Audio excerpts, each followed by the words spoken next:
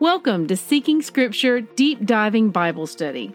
I'm Christy Jordan, and I want to help you develop a first-hand relationship with the whole Word of God. For links and graphics mentioned in my podcast, please visit the corresponding post on seekingscripture.com. May Yahweh bless the reading of His Word. Good morning, siblings. Today's readings are Revelation 17 through 19. Patty Rat's Revelation Rabbit Trails. Revelation 17 depicts a beast that sounds a lot like the beast in Daniel 7. There are so many conspiracy theories connected to this chapter. There is so much symbolism that I enjoy studying, but sharing that would only be sharing speculation, and I don't want to do that. Don't get caught up in translating the symbolism. Just know it. I don't have time to go into the 10 horns, etc. There are many theories on this, but what caught my attention was the woman dressed in purple and scarlet. Purple is what jumped out to me. See Judges 5:8, Mark 15:17, and most of all, John 19:2. Purple. It's a color for nobility, and now it's mixed with scarlet. We have here a woman wearing noble colors. At his crucifixion, we are told that they put a robe on Yeshua, which was one or both of these colors. Matthew 27:28 tells us that the robe was scarlet, and Mark 15:17 tells us it was purple.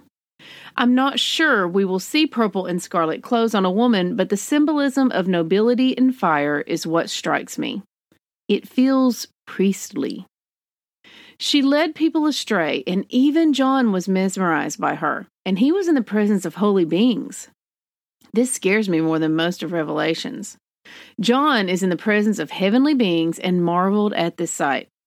I looked at the word used here in the Greek to make sure my perception was right, and scarily, it was right. Thaumazo, to wonder, wonder at, marvel to be wondered at, to be had in admiration. I'm the world's worst at chasing the shiny things in life. If John can be caught up in this moment, you better bet we can. Revelation 17:13. They have one mind. They are all thinking the same. I wonder if they also have intolerance for other people's difference of opinion. If they have one mind, then they are not thinking for themselves, and most certainly aren't critical thinking. They are being led. They are following. Revelation 17:15. We have more water mass than land mass on this planet. He saw this prostitute sorting by waters. The waters were people, crowds, nations, and tongues. Masses are merely being led astray by the mesmerizing powers that be that represent nobility and fire, the purple and scarlet. I guarantee you they will know this Bible well. Don't fall for it. Her own leaders and her own beast hate her and will devour her. This is where God just lets them destroy themselves. Revelation 17:17. So God gave them authority to think for the people. These people are not thinking for themselves at all. They are being led down this path of destruction willingly. They can't see the truth. They're too far gone. Something that stands out here is if you're in an environment where everyone was of the same opinion and beliefs, maybe you should stop and question yours. I'm not saying they're wrong, just make sure you aren't being spoon-fed and following. People are great speakers and teachers and very convincing. Question everything. It's okay to not agree with everyone. Stop, listen, and pray for discernment. How many times have we watched people get led astray by charismatic religious leaders? Or heard someone say, "My preacher said." Honestly, I don't want to hear what your preacher said. I want to hear what you have read, researched, and believe. And I might not agree with you, but it'll cause me to seek deeper. You better believe these people that will lead you astray will be deeply rooted in His Word. They have to know it in order to counterfeit it. Question everything. Read your Bible. Test everything. The Bible is a litmus test. If you know your Bible, you can test every teaching to see if it is of God. As Christy always says, you won't recognize a counterfeit if you don't know the original. Revelation 18. Right off the bat, he references Isaiah's vision in Revelation 18:1 through 9. I'm finding lots of visions from Isaiah, Ezekiel, and Daniel repeated in Revelation. He knew them, and now he sees them. We need to know them too. Revelation 18:3 through 8. Wow. Greed and their own drunkenness of power blinded them to the grief and mourning they caused. This sounds like a mob mentality. The little man does the dirty work, and the elite reap the benefits and remain oblivious to the sufferings. However, being oblivious or ignorant doesn't spare them from the wrath. It won't spare us either. We've been given all the tools to know better. We must be diligent about staying in the Word. Book open, eyes on Him. Revelation 18:4 is a haunting verse for believers today. I've heard this spoken time and again as a means of warning us to remember that while we have to be in the world right now, we are not to be of the world. Revelation 18:13. As I'm reading all of the merchandise, I'm imagining what it would look, smell, and feel like in John's time, especially the cinnamon and incense. But the end of this particular passage causes me to hit the mental brakes. Lives and humans? My translation says bodies and lives of men. Whoa. Others say slaves and human life. The Greek words are soma, the body of men and animals, and anthropos, the bodies of men and women, and psyche, the breath of life, the soul. When you sell a slave, you sell them for physical labor. They are tested and measured for their physical abilities.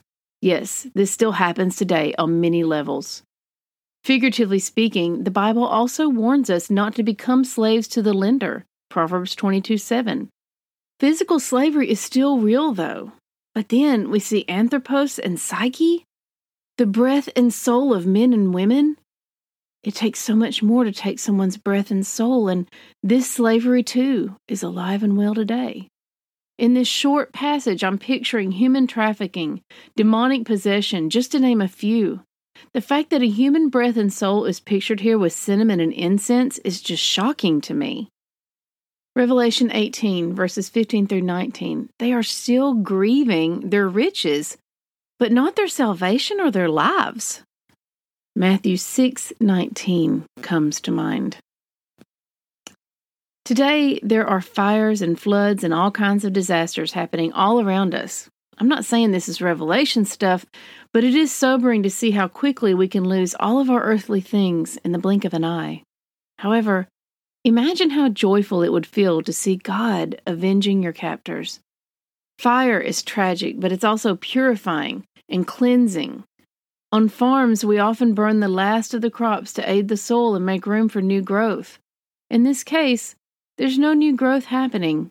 He's burning and saying no more. No one will be able to repair it. No one will be pulling together as a community to lift each other up. It's done. Their time is over. Revelation 19:2 is reminiscent of Psalm 19:9, and he's also quoting Deuteronomy 32:43 here. Revelation 19:9, the same word used for supper was also used in John 21:20. That verse reads, "So Peter turned around and saw the disciple Jesus loved following them, the one who had leaned back against Jesus at the supper and asked, 'Lord, who is the one that's going to betray you?'" The word is deipnon, same word used for Messiah's feast. The feast Yeshua was having before his crucifixion is the same feast we are invited to here. I could speak on this one for days. Revelation 19:10, this just seems to wrap it all up in this one statement. For the witness of Yeshua is the spirit of the prophecy. That's what it's all about. The witness of Yeshua is the spirit of the prophecy. That's one to roll around in your mind a bit. There's a lot of meat on those bones. Revelation 19:13, robe. The Greek word is hymation, which means upper garment. I think this is a talit, a sacred prayer shawl. I mean, they were all Jewish. Even Yeshua wore one. Revelation 19:7, deipnon, same supper word. Revelation 19:20, those who were led astray get taken with the beast. I personally don't think these were bad people. They were just ignorant and uninformed. And at some point, I think they must have made a willful decision on their part. They did not question or test this, quote, prophet. They blindly followed. This verse is very sad to me.